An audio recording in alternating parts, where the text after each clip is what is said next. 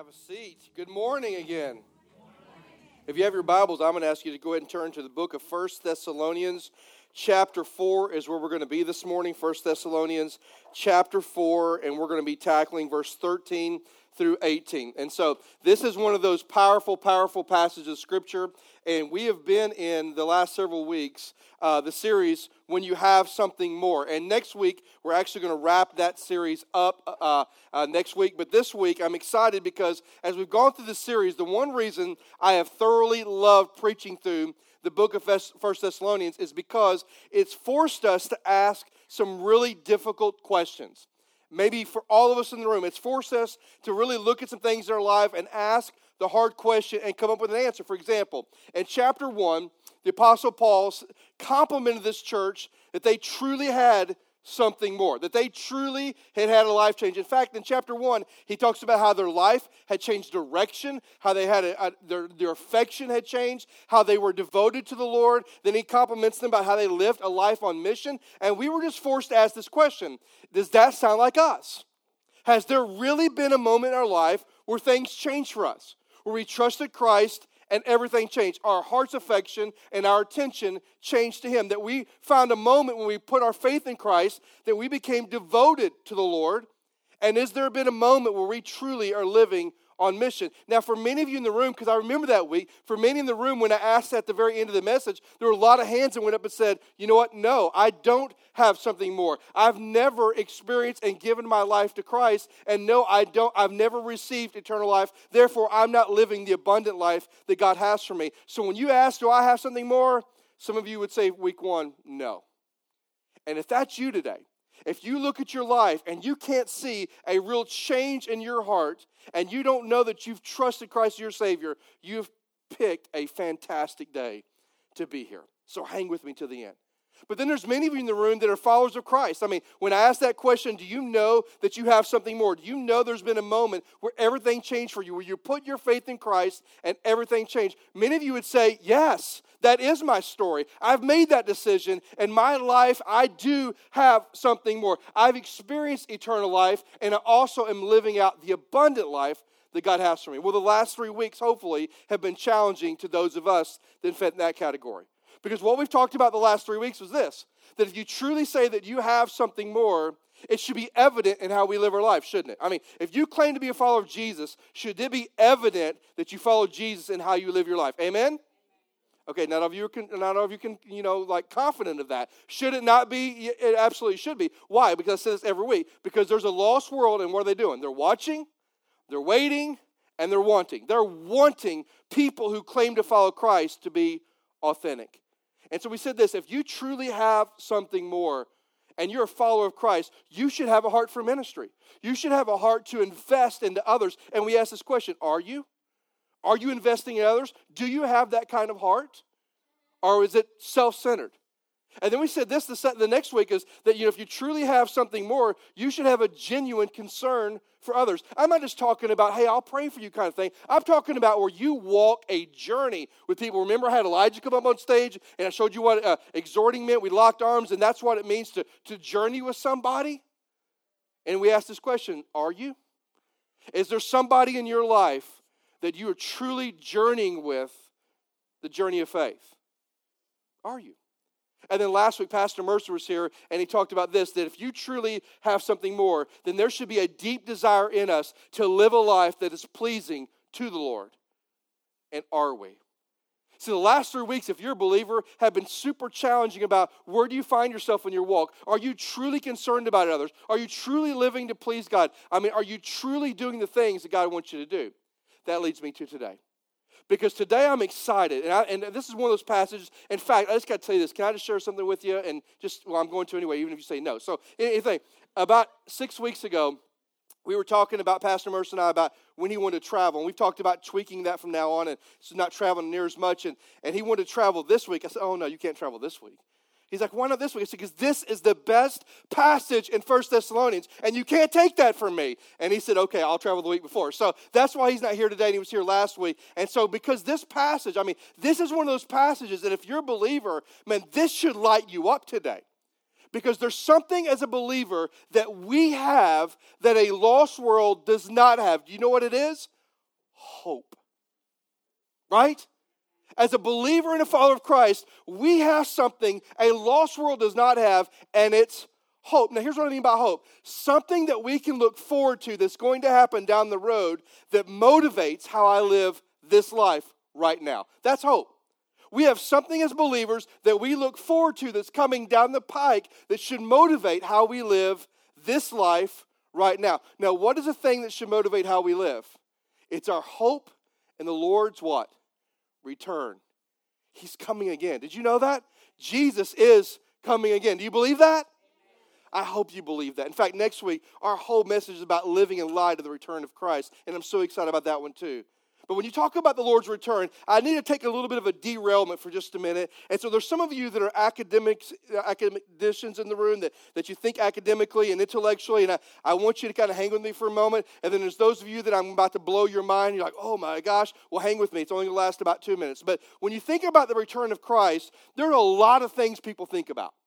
In fact, when you talk about the return of Christ with me, immediately my mind goes to timelines about how everything's going to unfold in the light of the return of Christ. In fact, there are two primary belief systems about the return of Christ. Now, I say two, there's a lot of them. I mean, there's a ton of them actually, but there are two that most conservative evangelicals ascribe to. One of them is called pre-tribulation rapture, and I'll explain that in a minute. And then the other one is post-rapture or post-tribulation rapture. Now, let me tell you what they mean a little bit, just so we're all on the same page. Some people believe that there's going to be a moment in time when Jesus is going to come and he's going to take the church out, the rapture, and then there's a 7-year period of tribulation, and then after that, at the battle of Armageddon, that Jesus is going to return again, and then we continue on off into eternity. Then there's a group of people going, no. The church is going to go through the 7-year period of tribulation, and the return of Christ and the rapture is a simultaneous event that happens after the tribulation, and then we go off into eternity.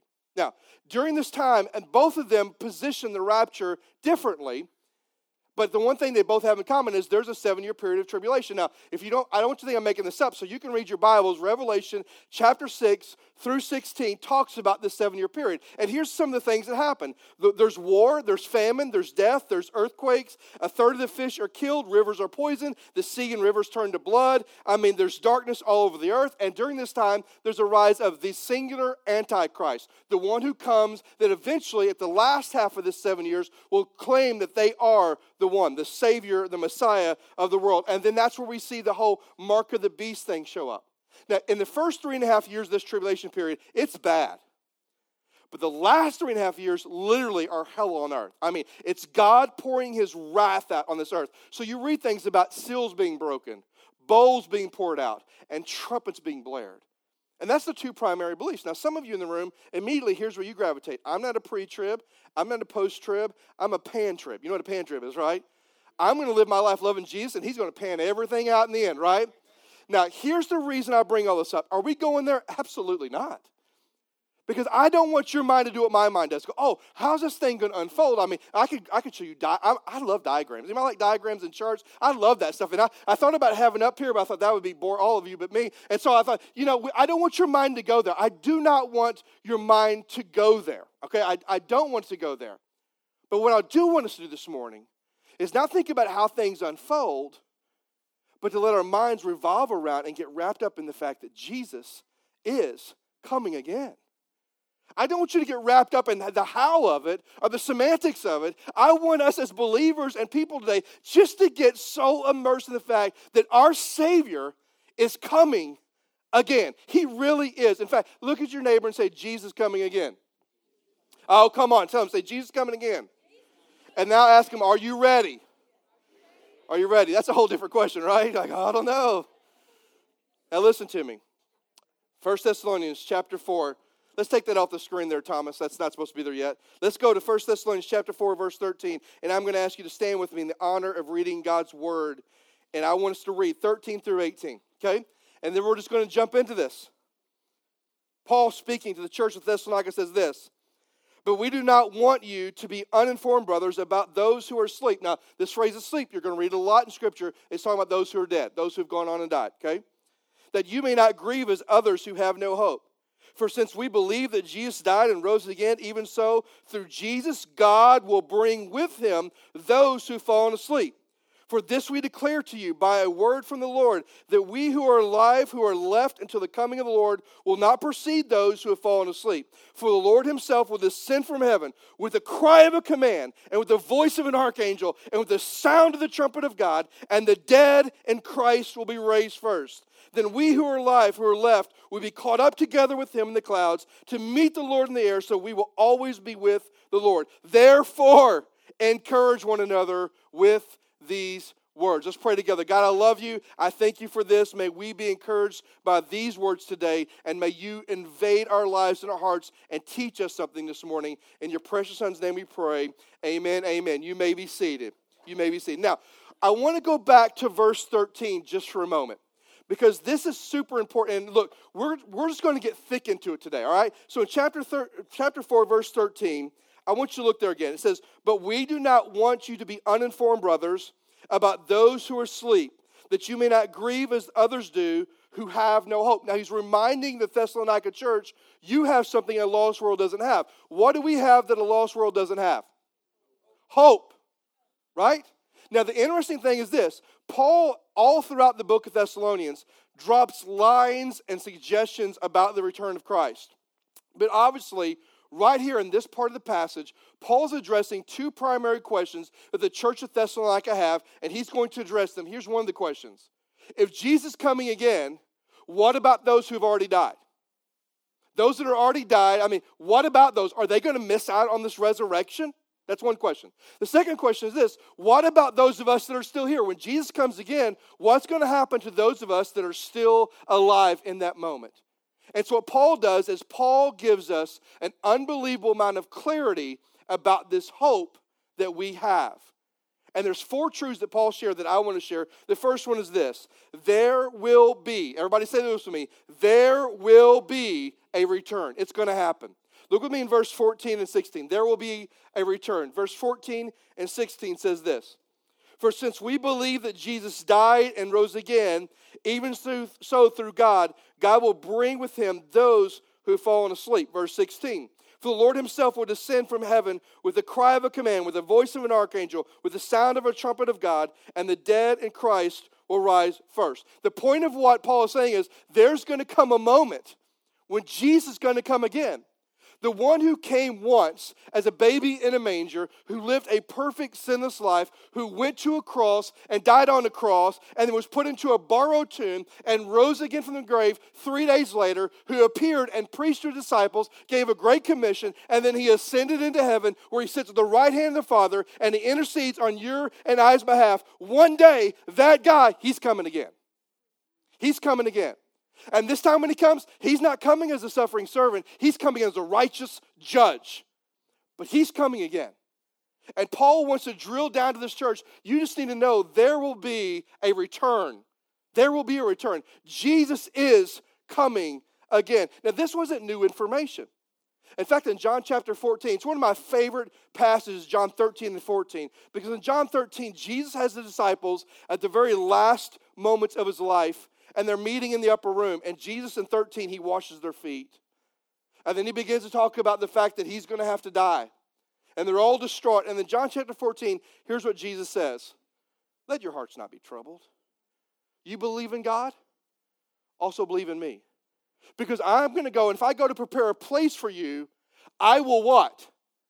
Come again. That where I am, you may be also. Jesus told his early disciples, listen, there's going to come a day where I'm going to leave you. I'm going to be gone. But I'm not just going to be up there twiddling my thumbs. I'm building rooms on my mansion, and I'm creating a place for all of you. I'm creating a place for those of you that love me and follow me, so that when I come again, I may receive you to myself, that where I am, heaven, for all eternity, you may be also. So this wasn't new information. He is coming again. But I want you to notice what Paul says accompanies the return of Christ. Look at me in verse 16 again. He says this, for the Lord himself will descend from heaven with the cry of a command, with the voice of an archangel, and with the sound of the trumpet of God, and the dead in Christ will rise first. Now, I don't want you to miss this, and I wish there was a way that we, through cinematography, could create a moment that we could get the full totality of the event that's about to happen here. Because when you read it, let's just be honest, it doesn't just pop like it should pop. But I want you to think about it for just a moment. There's going to be a moment when the King of Kings and the Lord of Lords, God the Father, looks to the Son and goes, it's time. And he's going to descend from heaven. And at his descension, at his return, there are 3 sounds that Paul says are going to happen. Here's the first sound. It's the cry of a command. Actually, in the Greek, it translates a thunderous shout. That's what it says. A thunderous shout. And he's going to come. Now, the reason shout literally in the Greek means a command that demands attention. A command that demands an attention. It's almost a military term. In fact, when a general walks in and they say Tin Hut, what happens to all the people that are standing there, all those soldiers? What happens? Do they stand at ease? Do they just kind of twiddle their thumbs? What happens, my veterans? What happens? You stand at attention. Now, please hear me. There's going to be a moment that when Jesus comes, there's going to be a shout. I don't know who's shouting, but there's going to be a shout. And in that shout, it's going to call all people to be at attention. Why? Because the King has come. It's almost that idea that we see in John 11, another amazing passage. Do you remember when Jesus stood outside the tomb of Lazarus? Did Jesus say, Lazarus, hey buddy, come on out of that tomb? Is that what he said? And then there was a series out not long ago called the Bible series, which I loved, except they totally screwed this one up. They had Jesus going into the grave and kissing Lazarus on the head and telling him to get up. No. What happened when Jesus stood outside the tomb? What happened? Did he just kind of beckon Lazarus to come up, or what happened? Do you think it was a casual conversation? Do you think it was a monotone? Or do you think it was a shout from the Jesus of Nazareth? I think it was a shout. I think he said, Lazarus, come forth. And what happened? Lazarus came forth. Listen, at the moment Jesus returned, Paul says there's going to be a shout. And it's not going to be a shout like you've ever heard before. It's going to be a thunderous shout. And he said then there's going to be a second sound and the voice of an archangel. Now, we don't know which archangel it is, but listen, when you see angels in Scripture, primarily there's one thing that they do, and that's announce. Right? Do you remember when the angel appeared to Mary? And she said, hey, Mary, guess what? You're going to have the Son of God. And you're going to call him Jesus. That was an announcement. What about the angel that appeared to Joseph? Right? I mean, that would really freak you out, right? Hey, your woman Mary, the one you're engaged to, she's with child. And it's nobody else's. It's God's child. It's the Son of God. I mean, he announced the arrival of the Savior. And then what about the shepherds out in the field watching the flock by night? Do you remember when the angels appeared to them and says, hey, we bring you good news of great joy. That's for everybody. Angels showed up to announce. And most scholars believe that when it says the voice of an archangel, it's an archangel announcing the arrival of the king. Have you ever watched those movies when a king shows up and they declare the presence of the king and everyone stands in attention, or everyone kneels, or everyone's standing just totally posture correct? You've seen those movies? It's that imagery. There's going to be a shout. And there's going to be a voice of an archangel. And then there's going to be the trumpet of God. Now, not the trumpets you and I play, the kind of trumpets that if you ever practice, my sister played a clarinet. And when she would miss a note, it would be painful. I mean, it was like the most painful squealing that attacked the very fibers of my being. I'm talking about a trumpet that disrupts sound. I'm talking about a trumpet that shakes the earth kind of trumpet. That's what I'm talking about. And he said, there's going to be a trumpet of God. Now, in the Old Testament, trumpets were used to assemble the people. They would blow a trumpet to assemble the people. Listen, this trumpet sound is not to assemble people. It's to rise the dead. It's to assemble those who've died and gone on. Now, listen to me. Here's what I don't want you to miss. That when Jesus comes again, at his return, there's going to be a shout that is so thunderous that's going to awaken the dead. There's going to be a voice of an archangel that's going to announce his arrival. And there's going to be a trumpet of God that calls the assembly of the living and the dead together. Now, to give clarity, listen to this. 1 Corinthians chapter 15 says this. Behold, I tell you a mystery. We shall not all sleep, but we shall all be changed. In a moment, in a twinkling of an eye. At the last what? At the last what? At the last what? Trumpet.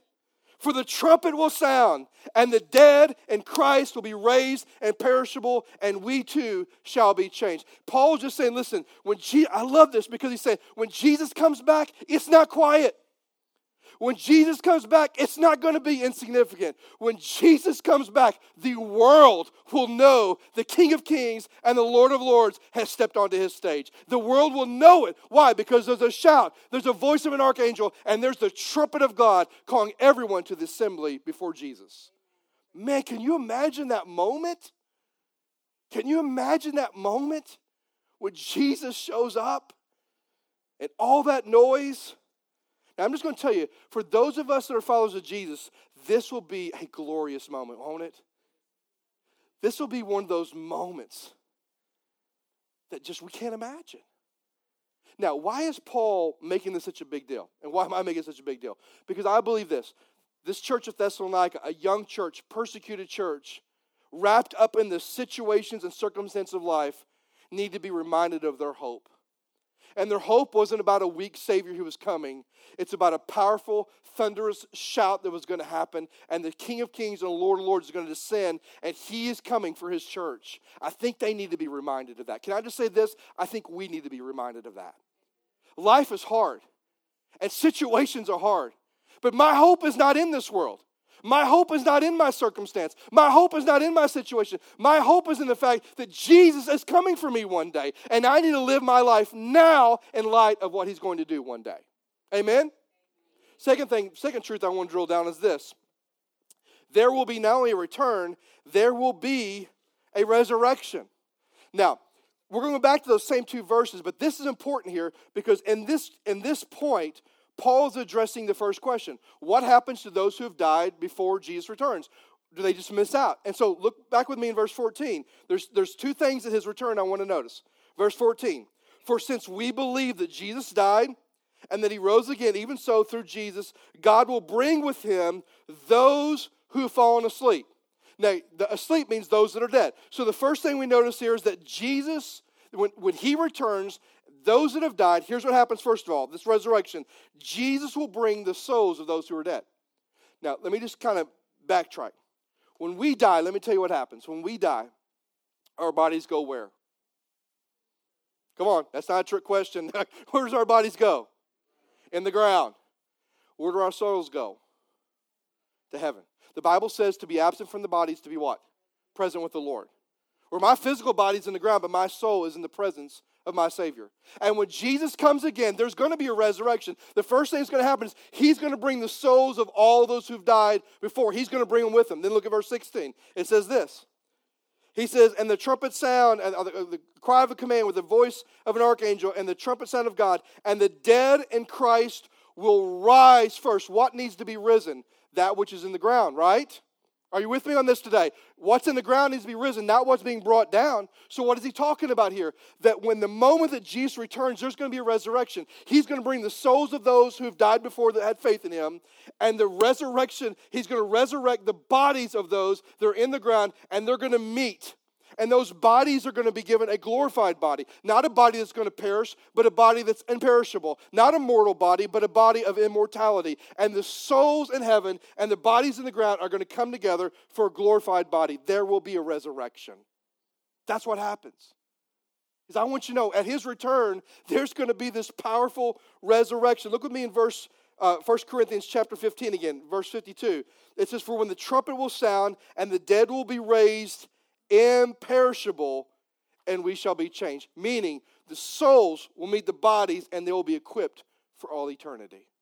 Did you know that when we die, and eventually he comes back for us, or we are resurrected, whatever it is, do you know that our bodies will be equipped for all eternity? They will be given bodies that will last for all eternity. Aren't you glad the body you have right now is not made for all eternity? I don't know about you, but when I hit 40, everything hurt, right? I mean, it all hurts. But I'm given a new body, right? He says there will be a resurrection. Listen, this is only for believers who have died. This resurrection is only for believers who have died. Listen, if you're a follower of Christ, this is the hope we have. In fact, last night I was thinking about this point that there will be resurrection. And I was thinking about those that I know that have died and have gone on, and that there's going to be a moment when Jesus comes, when that shout happens, and that archangel mentions his name and calls him name, and the trumpet sounds, that when Jesus comes, there's going to be the souls coming from heaven, and the ground is going to shake, and the graves are going to open, and these decaying, decrepit bodies are going to come and meet their souls, and they're going to be equipped with a glorified body for all eternity. I'm thinking about all the people I know that have gone on, and thinking, man, that's hope, isn't it? That's good news, isn't it? You know, I was thinking about the other day, my dad has been gone about 2.5 years. My dad and I were close. I could tell you some stories about my dad and how God orchestrates some things in my life, but I actually had the privilege of baptizing my dad about 9 years ago, or 10 years ago. And my dad would read the Bible 4 and 5 hours a day. And I would say, Dad, why are you reading it 4 or 5 hours a day? He said, man, I'm just making it for lost time. Because it was about 30 years of his life that he was in rebellion toward God. You know, just the other day, I had something happen in the house. I thought I need to call my dad. I can't. But that's what gives me hope. There's going to come a day that Jesus is going to bring the soul of my dad down and going to resurrect his body from the grave, and he's going to equip my dad for all eternity. And that's true of everyone who's died who has faith in Christ. And then knows there's going to be a return, knows there's going to be a resurrection. But thirdly, and this is so important for us today, there's going to be a rapture. There's going to be a rapture. Look with me in verse 17. If you're with me this morning, say, I got you, Doug. Man, I'm telling you, this is good stuff. Verse 17 says this, then we who are alive, who are left, will be caught up, underline that phrase, caught up together with them and the clouds to meet the Lord in the air, and we will be with him always, and be always with the Lord. There's not only going to be a return of Christ, and at that return, there's going to be a resurrection. Those who've died on before, their bodies are going to be raised, and they're going to be resurrected to a glorified body. That's about those who have died. Then he's answering the second question here. What about those who are alive? Well, there will be a rapture for us. In fact, the phrase caught up is actually the phrase harpazo in the Greek, and it means a strong, violent act of snatching. That's what it means. A strong, violent act. It's the idea of seizing something for yourself. Here's what that means. That when Jesus comes and the dead in Christ are raised and there's a resurrection, that next he's going to snatch all of us who are followers of him that are alive on this earth. He's coming after us. He's coming for us. And he's going to bring us to himself. And when he does, there's going to be a change happen. Listen to this. 1 Corinthians chapter 15, verse 53 says this. For this perishable body must put on imperishable, and this mortal body must put on immortality. When the perishable body puts on imperishable, and the mortal body puts on immortality, then shall come to pass this saying. In other words, at the moment that we are raptured as believers, we are given a body of immortality. At that moment, when that happens, when the resurrection of the dead happens, and when the rapture of the church happens, and we're all given a glorified body, here's what we're able to say. Death has been swallowed up in victory. Oh, death, where's your victory? Oh, death, where's your sting? The sting of death is sin, and the power of sin is the law. But thanks, read this with me, but you don't have it up there. But thanks be to God who gives us victory through Jesus Christ our Lord. But thanks be to God for the victory that we have because of Jesus Christ our Lord. Amen? And there's going to be a rapture.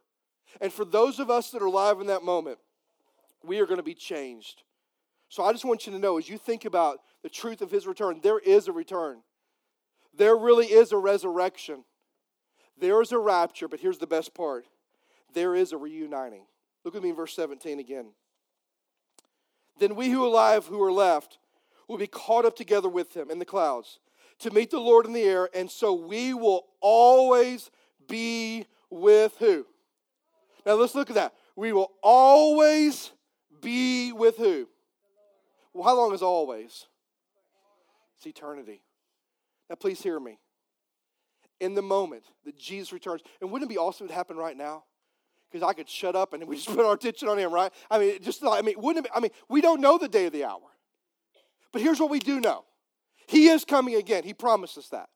And when he comes, those that have died, he's going to bring their souls, reunite them with the body, make it glorified, and equip them for all eternity. And we also know this, that for those of us that are living, there's going to be a rapture. There's going to be a harpazo. He's going to snatch us up. Why? Because Jesus loves his bride, and he's coming for us.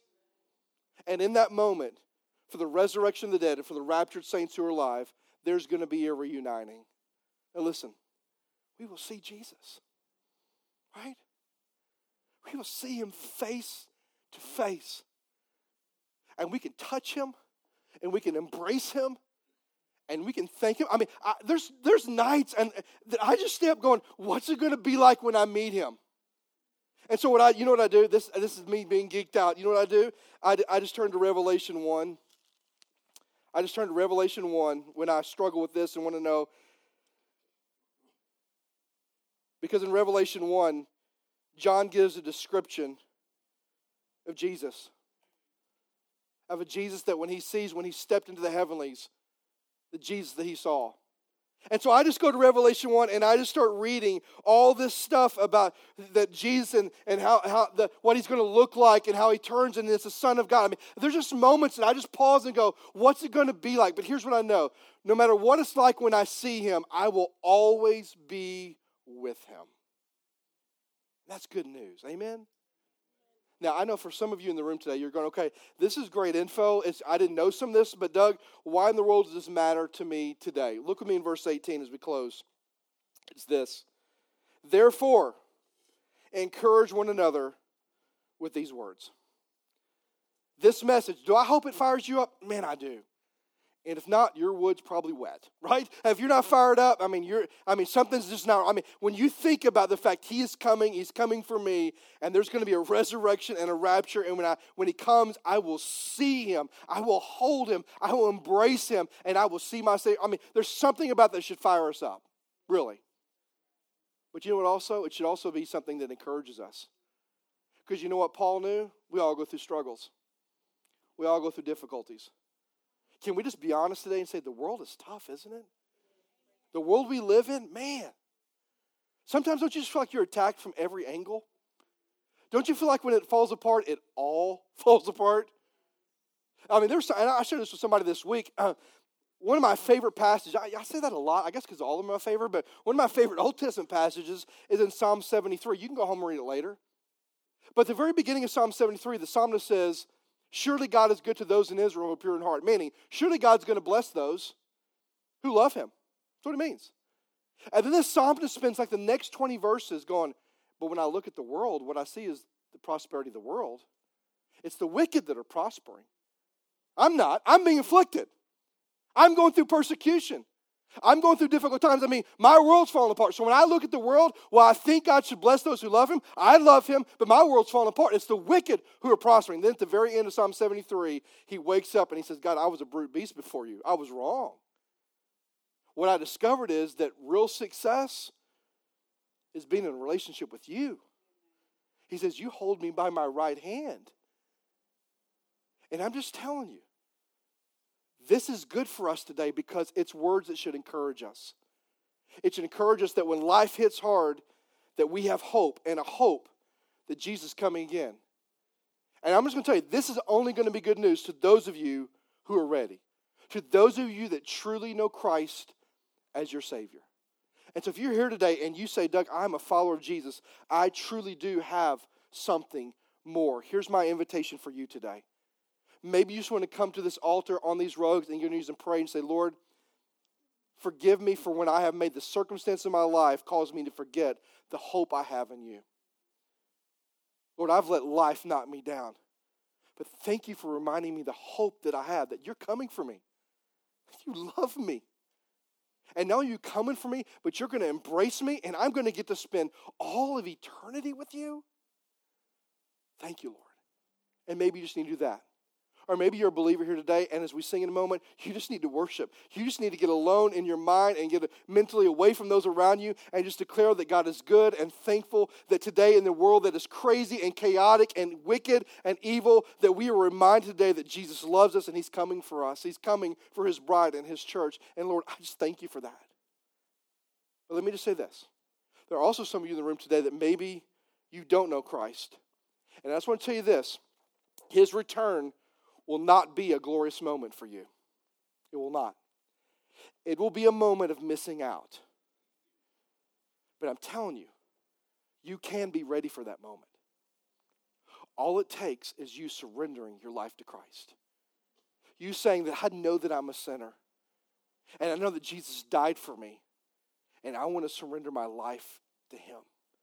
But there's maybe some of you in the room today and you're not ready. If Jesus were to split those skies right now and return it, all that stuff happened that I mentioned, you'd miss out.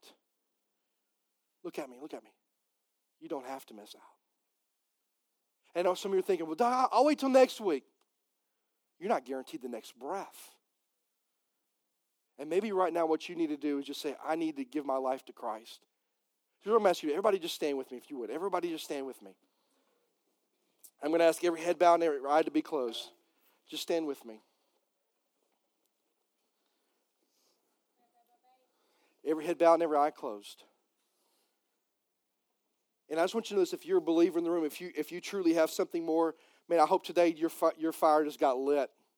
I hope today as you thought about what Jesus has done for you and what he's going to be doing for you and how he's coming again, and that there's going to be a return and a resurrection and a rapture, but the greatest of all, there's going to be a reuniting where you get to see him face to face. I pray that would excite you today and that you would make a decision today as a believer that you're going to live your life with urgency and passion in light of the fact that he is coming again one day.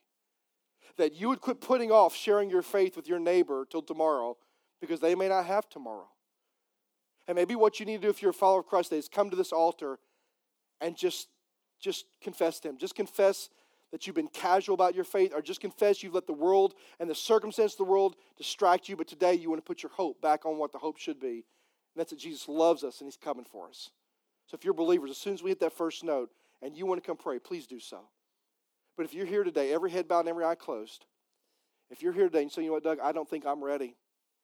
If Jesus came right now, I don't think I'm ready. I don't think that I have a relationship with him. If that's you, nobody's looking around. I'm just going to ask you to slip your hands up right now and just put them right back down. Just up and back down. That's awesome. Up and back down. Up and back down. Yeah. Don't leave today not knowing. And I'm going to pray, and as soon as I said amen, I want to be standing on this front row singing, and I would love for you to talk to me. I'd love for you to say, Doug, I need to be ready. Or before you leave today, Doug, I need to be ready. I don't want to be caught off guard. I don't want to be caught not knowing Jesus. Let's pray. Father God, I love you. I thank you for today.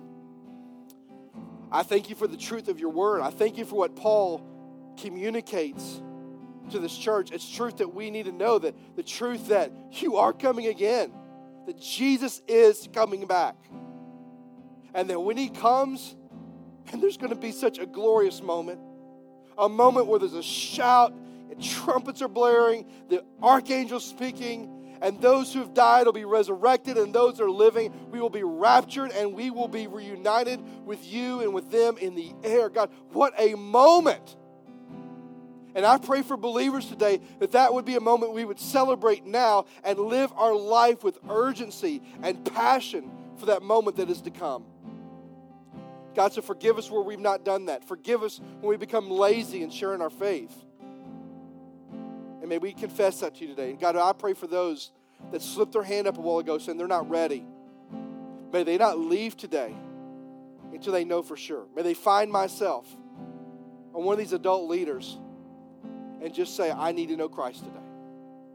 Lord, be with us. May your Holy Spirit have his way in this moment. For it's in your precious and holy Son's name we pray. Amen and amen. Now here's what I'm asking you to do. I'm going to ask if Don and Terry and Tim and Randy, and if your wives are here, just kind of find your way to the sides of the room, and maybe you just need prayer today. So deacons, if you just go ahead and slide to the sides of the rooms, I'd appreciate that. And maybe you just need prayer. Maybe you need to come to the altar. Or maybe you need to trust Jesus as your Lord and Savior. Please don't leave this room until you've been faithful to respond the way he wants you to. Let's worship together.